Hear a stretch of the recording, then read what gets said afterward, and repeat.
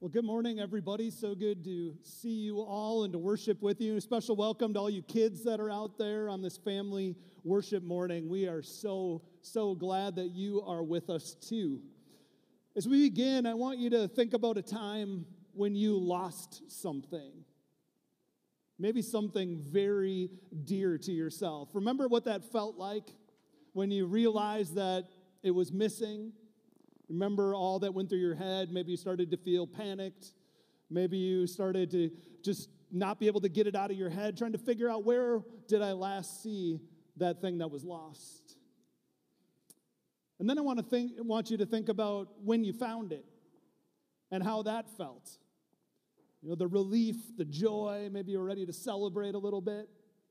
Now, whenever I think about losing something, I can't help but think about my son, Soren.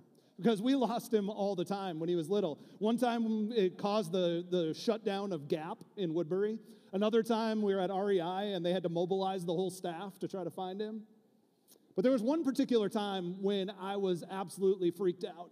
We were at the Crashed Ice event over in St. Paul one January. I think it was the second year that they ever did it. If you don't know what Crashed Ice is, they put this big track down the hill in front of the cathedral, and it's covered in ice. And then they send 4 ice skaters down the track at high speeds. And it's really fun to watch. So we staked out the perfect spot at the finish line, and there were like 200,000 people in attendance. So after we watched the end for a while, we thought, well, it would be kind of fun to see the starting point, see what that was like. And so I took Soren up to the top of the hill. And we walked up the road and kind of got through the crowd. We got to the starting point, and we watched that for a while. It was awesome. It's getting really cold out because it's January, and so we decided to go back and find Lex and Elise. And so we're walking down the hill on the road, and at just the wrong time, Soren decides to dart out front. And I'm thinking, this isn't good. And I try to reach for him, and right when I do, the 2 people in front of us come together. And I hit their back, and I can't reach him. And next thing I know, he is gone. And I'm thinking, my wife is going to kill me. And so I'm trying to decide what's the best thing to do at this moment, because, you know, sometimes I remember being told, well, if you're lost, you should stay in the same spot. But then I'm like, well, I'm not lost. I'm trying to find somebody who is lost. So I just start running in circles, basically. I am panicking, like we're never going to see him again. What's going to happen?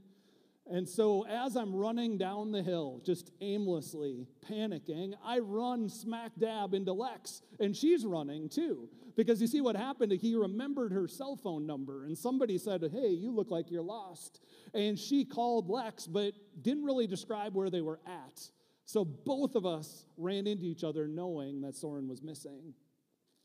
Well, as you can probably figure out, we did eventually find him, and it was a source of joy and celebration, and we were out of there immediately.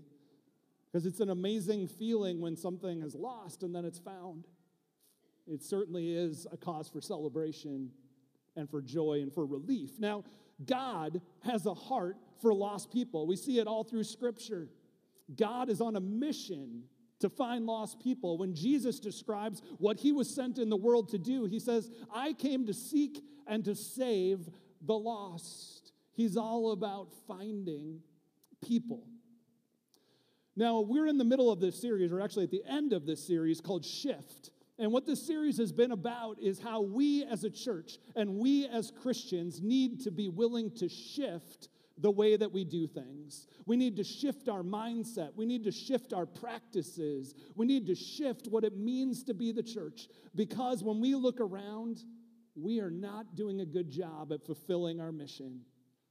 You see, we see all kinds of depressing statistics. Over 80% of churches are plateaued or dying in America. The average church has less than 1 person come to faith every year. We see how the amount of people that consider themselves not religious or de-churched or unchurched grows exponentially every single year. We're not doing a very good job fulfilling the mission that God has given us. And if we want to fulfill our mission, if we want to see those numbers turn around, we need to shift. We need to be willing to make some big changes in how we do things. So a number of weeks ago when we kicked the series off, we talked about how we need to be willing to shift from coasting to growing. You know, a lot of times we approach faith like something we kind of opt into. Maybe we get baptized, confirmed, and then we just sit back and we get to be comfortable. Maybe we come and hang out with other Christians a little bit, but we basically are just kind of waiting around till we get to go to heaven one day. But in the Bible, again and again, we're challenged to keep growing, not to be coasting. What we like to say is following Jesus is always a growing experience. There's always another step of faith that we can take. Now, maybe you've been a follower of Jesus your entire life, 75 years even. Well, there's still another step that you can take. And maybe you're a new believer. Maybe you've only been following Jesus for a few days. There is, of course, another step you can take, and anywhere in between. Every one of us should be just like the Apostle Paul, considering our faith journey to be like a race, running and running and growing till our final days on earth. Well, then the next week, Pastor Jason preached about how we need to approach Christianity not as a religion, but as a relationship. You know, religion is all about following rules. It's all about legalism. It's all about kind of coming together and who's in and who's out and all these kind of things. But instead, what Jesus invites us to is so much more exciting than that. He invites us into a living relationship with Him. And that changes everything. It's alive and it's exciting and it's positive. It's something that we can share with others. I think it's compelling to an unbelieving world. Let's not be content to just go through the motions in a religion, but instead, let's live out that relationship and invite other people in. Well, then last week, if you were here, we talked about how we need to shift from being consumers to being contributors. And you know, so much of our society is based on the idea that we are consumers and that people should cater to our needs and what we want, and we should be able to have any of our preferences. And that is seeped into the church, where we think, you know, the church is here to serve me. I come to get things my way. I'm going to complain when I don't like things, and everything should be tailored to me. But that's not at all what we're invited into throughout Scripture. We're called to be contributors, not just consumers. You have gifts and talents and a personality, and you have experiences that God wants to use to further His mission. We can't be content to just sit back and be consumers, trying to have it our way.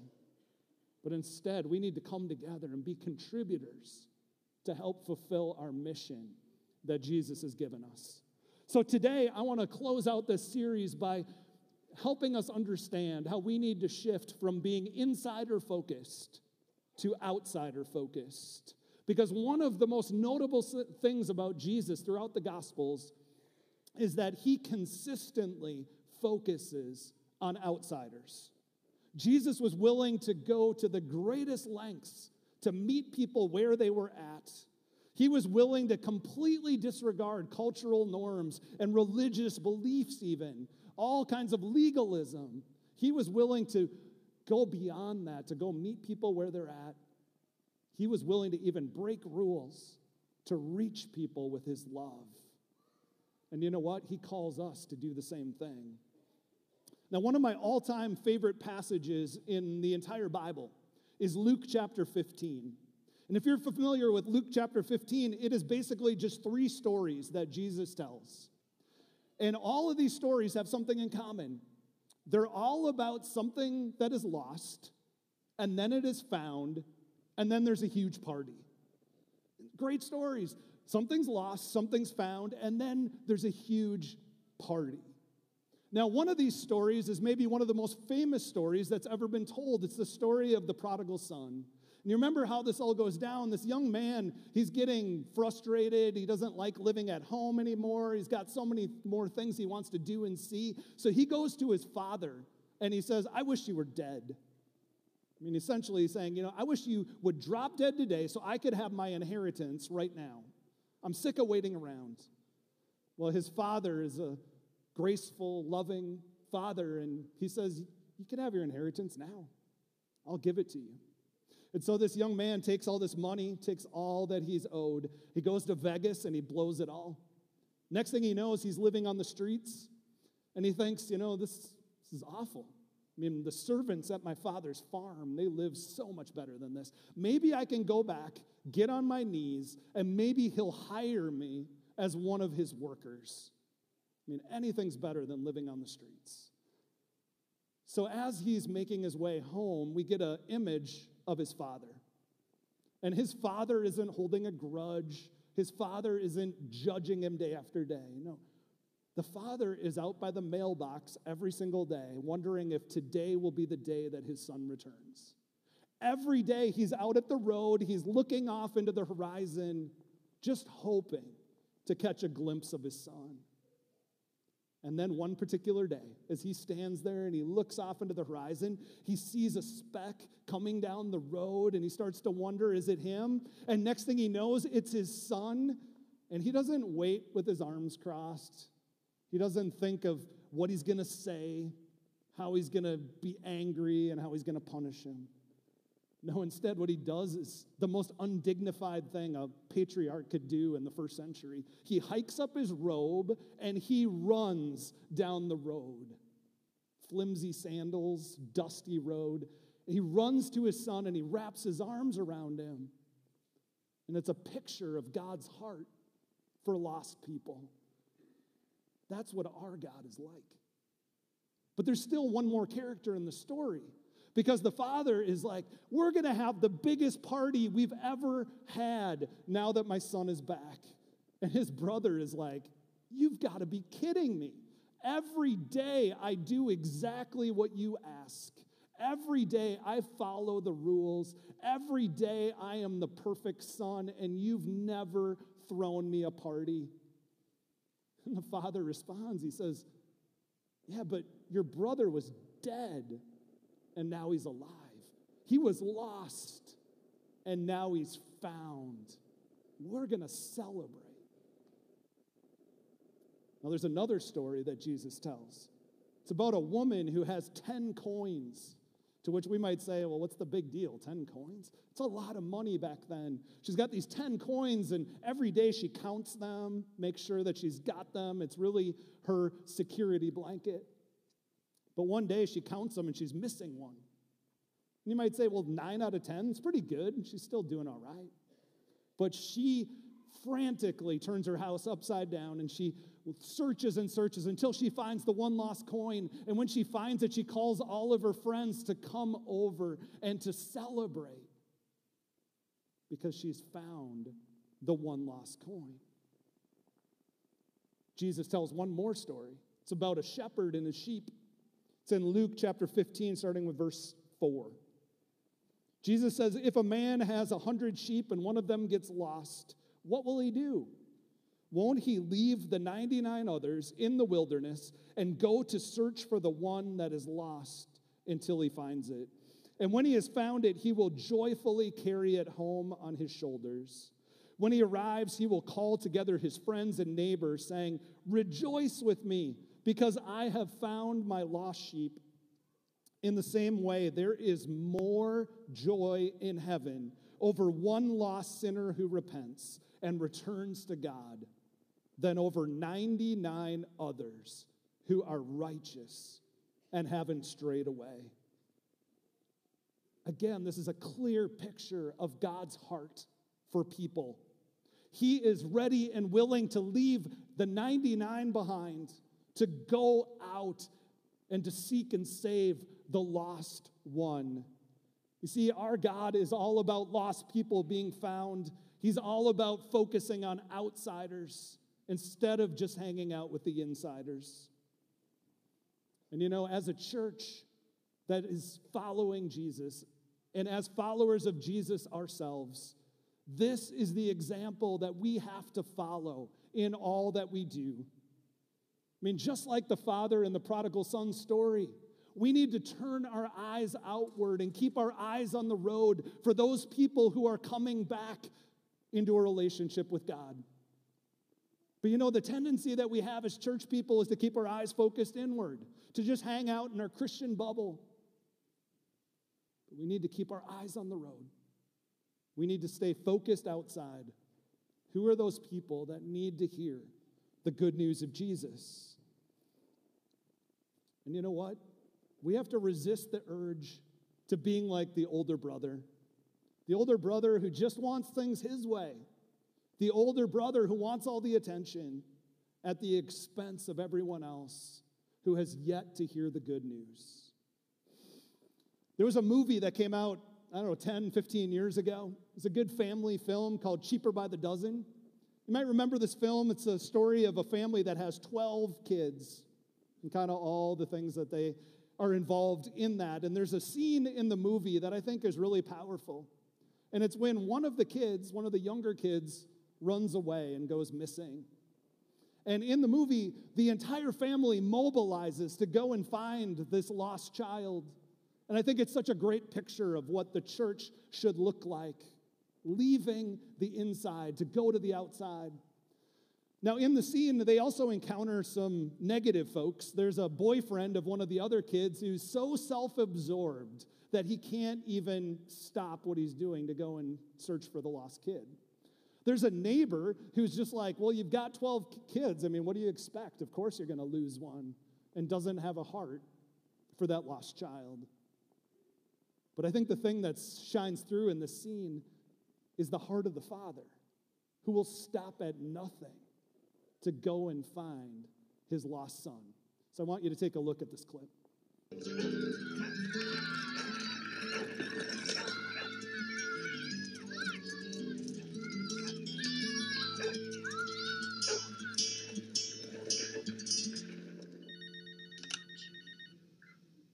Hello? Hey, Mark ran away. Is he with you? No. We'll come help you look.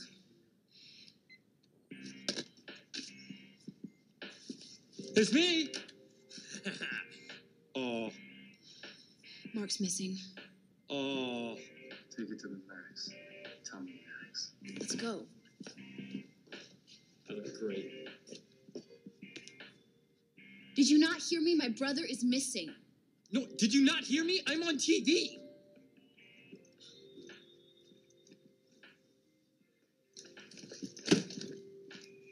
What was that for?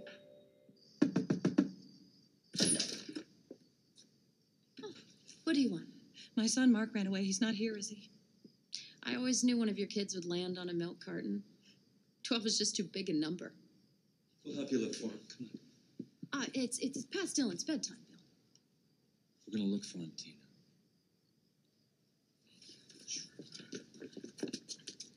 Let the police handle it. You'll never find him. Oh, we'll find him. Like you said, 12's a big number.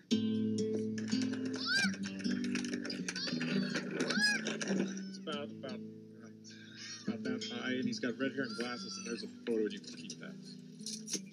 No luck. I've been everywhere.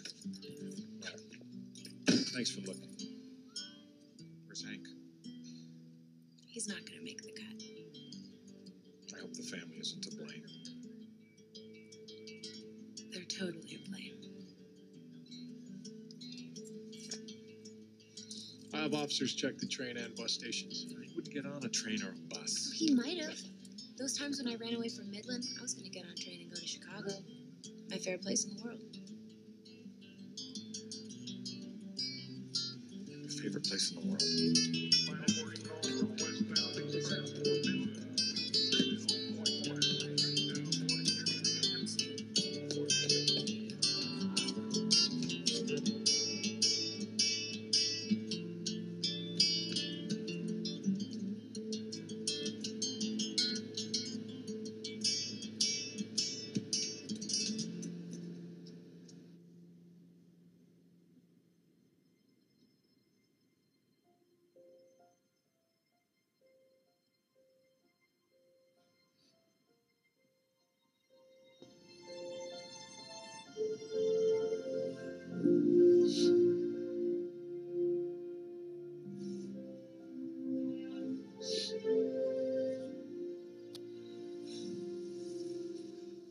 You said we'd be happier. You didn't keep your promise. I know. I'm sorry.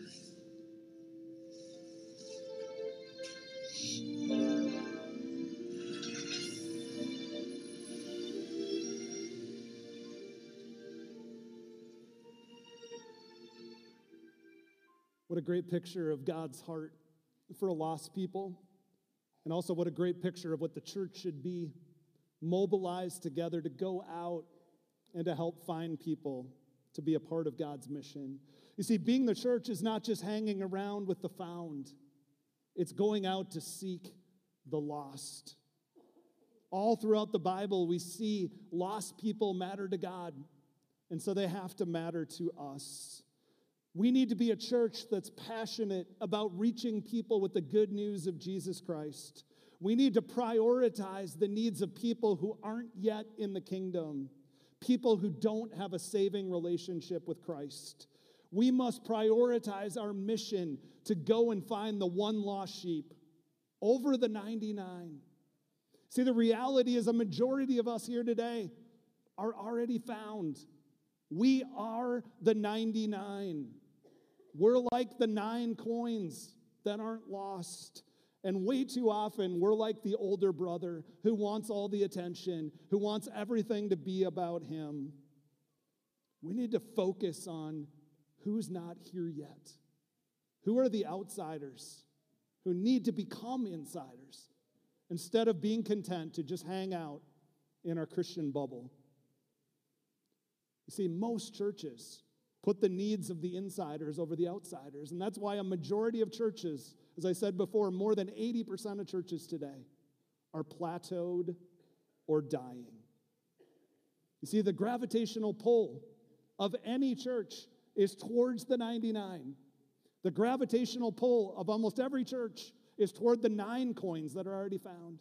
And the gravitational pull of most any church today is towards the older brother instead of the lost brother.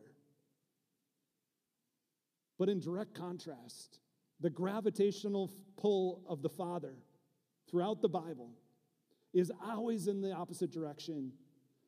He willingly leaves the 99. He celebrates finding 1 over the 9. And he celebrates the lost brother who's found.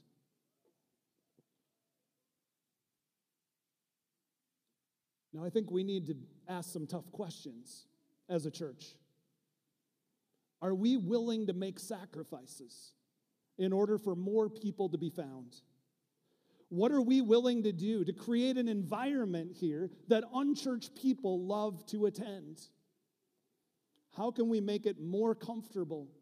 How can we allow people to come in and ask more questions and express their doubts and build relationships and then come to meet our risen Savior? But the thing is, if we're more concerned about what we want as insiders, we're not going to reach anyone. Now, the funny thing about churches, and I've been working in them for quite a few years now, is I rarely, if ever, receive an email with a complaint from someone who's not a part of our church. I don't get complaints from people outside our doors saying, you know, the music's too loud, I didn't like the 3rd song, sermon was way too long, too many lights, not enough lights, I didn't like what people were wearing. No, I don't get complaints from outsiders, but we get a lot of complaints from insiders. And so what happens is in churches, we so often try to fulfill all of those complaints that we just become focused inward. We become all about insiders, and we forget about the outsiders. Gravitational pull of the Father is always in the opposite direction. He leaves the 99. He puts the 1 first. And he celebrates when lost people are found. Now, Jesus, I think, makes it clear throughout his ministry, and he reminds us again and again that we need to be focused on outsiders. I heard a guy named Ed Stetzer, he's a great theologian, talk a few years ago. And he said, there are 4 commissions that Jesus gives us as his followers. You know, I think most of us know the Great Commission, right? And it's so important. But there's actually 4 commissions that we're given as his followers. So I'd like to go through those briefly with you this morning. First of all, we are sent out. When Jesus meets up with his disciples in John chapter 20, it's the first time that they see him face to face since his death and his resurrection. And they're hiding in an upper room. And the thing is, they didn't believe what Jesus had to say.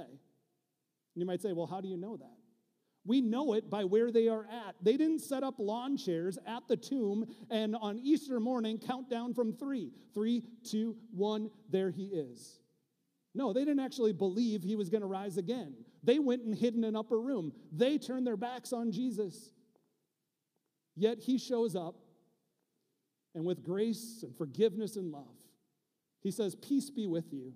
It's like, relax. But then he goes on and he says, as the Father has sent me, so I am sending you. God is a sender. Throughout Scripture, he sends people out. I mean, this is the equivalent of Jesus picking us on the playground to be a part of his team. Every one of us has disobeyed him and walked away from him at times. His disciples turned their back on him, but Jesus is like, hey, I still want you on my team. So incredibly graceful and loving. He says, I want you to be a part of what I'm doing to reach lost people. You have a mission. You understand what that means? It means you are a missionary. I've said this before, and you don't have to go buy a plane ticket. You don't have to pack a bag even. You're going on a mission trip this week, no matter where you go, to your home, to your neighborhood, to your workplace, to your school. We are sent out to represent Jesus wherever we go. Let's not just be content to show up for the show on a Sunday morning, but instead, let's go out and serve and represent Jesus wherever we go. We are sent out. Number 2, to all different kinds of people. Matthew 28, Jesus gives the Great Commission. He says, go and make disciples of all the nations. There's a weird thing here, though, because when Jesus said this, there was no such thing as a nation. Nation states weren't formed for many hundreds of years later. And so what is Jesus getting at? He's saying, go and make disciples of all different kinds of people, not just the ones you're comfortable with, not just the ones who look like you, not just the ones you agree with. Be willing to go to the farthest places. And that doesn't necessarily mean you need a plane ticket again. Maybe the people across the street from you, maybe the people in the next community over who you have nothing in common with. We are sent out to all different kinds of people. Everyone needs to hear about Jesus. You see, the danger in any church is that it's so easy to love the way we do church more than we love the people who are far from God. The reality is most churches today choose tradition over their grandchildren. So what is the faith of the next generation worth to you? What is the faith of the next generation worth to you?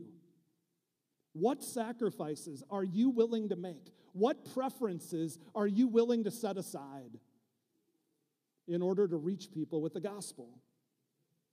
If we don't come to terms with that question, we're going to become another statistic, another church that just gradually fades away over the coming years. I don't know about you, but when I envision standing before God one day, I don't imagine that he's just going to compliment how beautiful our worship services are.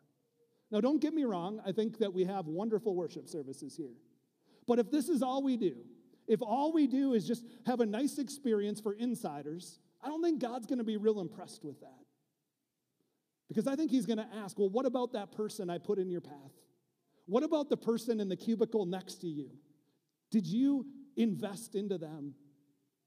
Did you build a relationship? Did you represent Jesus where you went? Great music, like we're blessed to have here. Great traditions, we have many. They're all well and good. But when there are people within a stone's throw of this place who are dying without coming to know Jesus, we have to keep our priorities in order. In Acts chapter 15, there's a big moment in the church. They're having a big church meeting, which tells us, we haven't really gone too much far past that. I mean, church meetings have just kind of been a reality forever. But they're having this meeting, and it's an important discussion because they're trying to decide what kind of rules and regulations does there need to be for a Gentile coming to faith? All right, if someone who's a Gentile wants to become a Christian, do they have to become Jewish first? Do they need to follow the entire Jewish law before they can come to Christ? And you might say, well, is it really that big a deal? Well, it was a really big deal for the men, all right? Because if a man had to become Jewish, it meant a very sensitive surgery had to take place. Now, understand what this means. The new member classes in the early church were mainly women and children.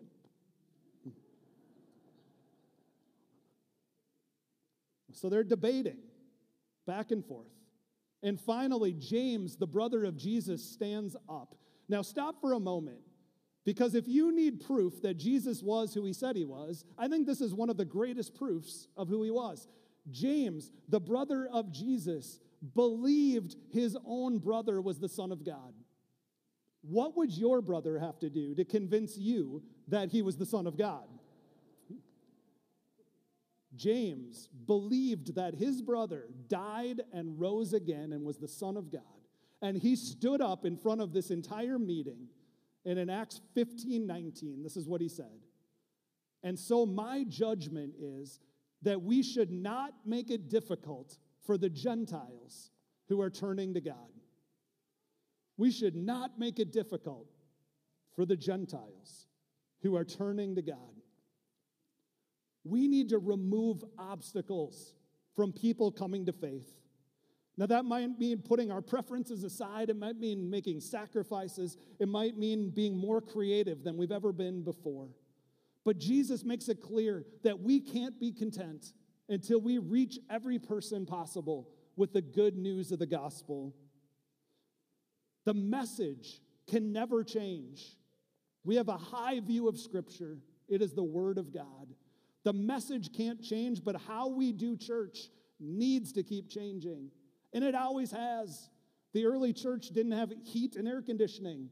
The early church didn't even have a Bible. It wasn't put together till the 3rd or 4th century. We can't change the message, but we have to be willing to change how we do church. Number 3, we are sent out to all different types of people with a message. In Luke 24, there's another account of Jesus appearing to his disciples, and he makes it clear what this message is. He says, there is forgiveness of sins to all who repent. We can't water down that message. It's offensive. It's hard to hear, but we have to come to terms with that. Every single person, every single one of us is a sinner in need of a Savior. And it took Jesus dying on the cross, shedding his blood for each one of us to be made right with God. The greatest gift that's ever been given. And our world needs to hear that good news. There is forgiveness of sins for all those who respond to God's gift. Who are you sharing the good news of Jesus with? Who are you willing to share your story of what Jesus has done in your life with?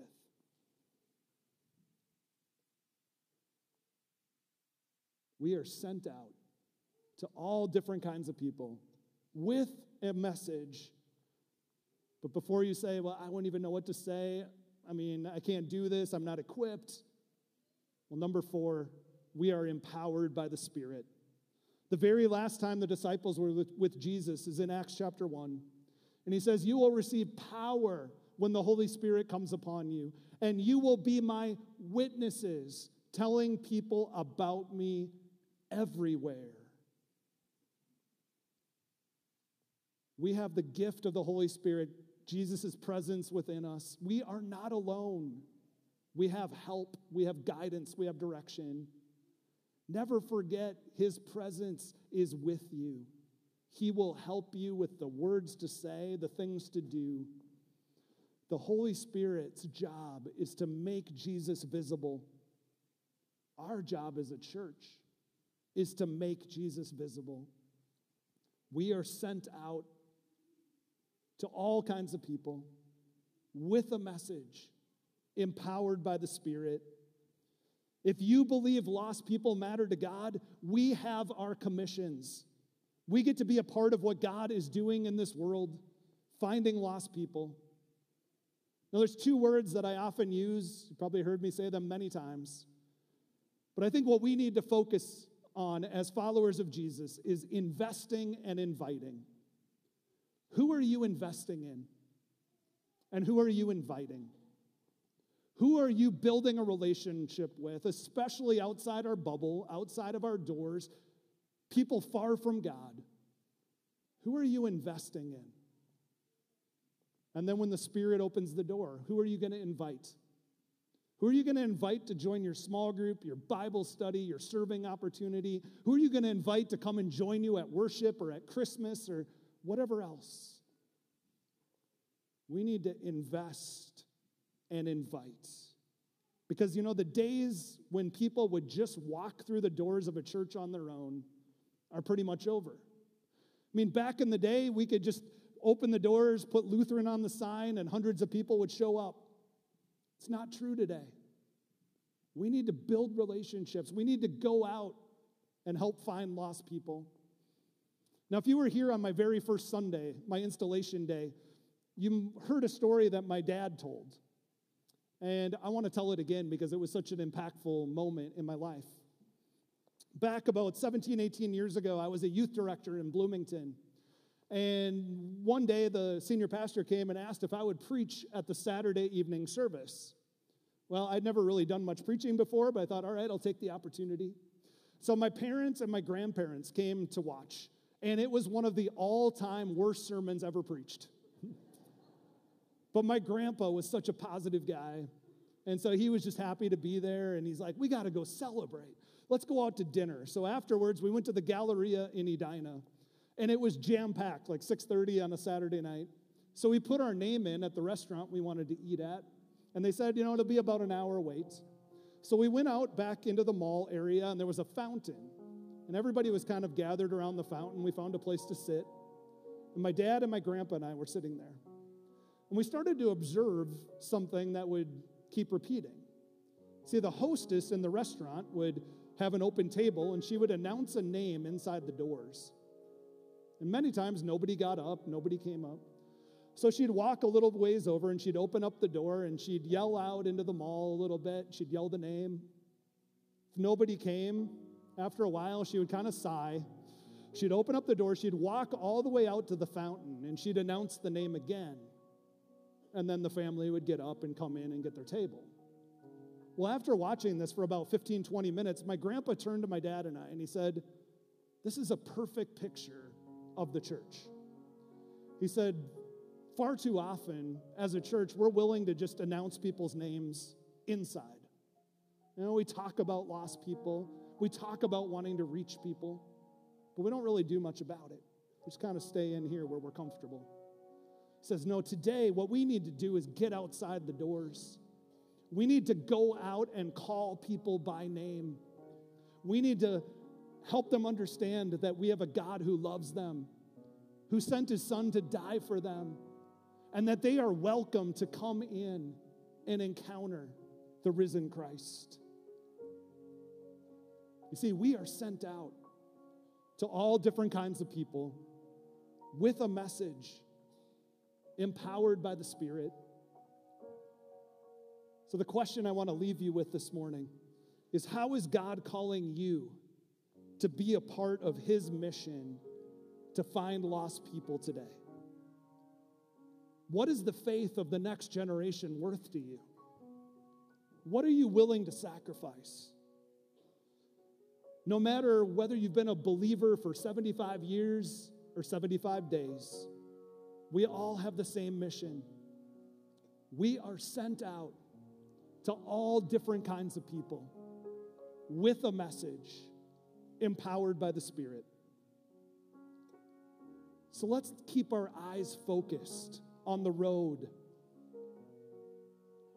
Let's stay focused on the outside and not just on the inside.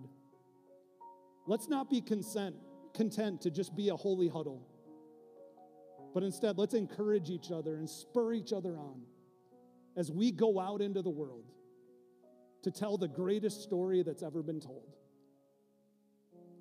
Let's stay focused on outsiders. and not just insiders. Amen? Let's pray.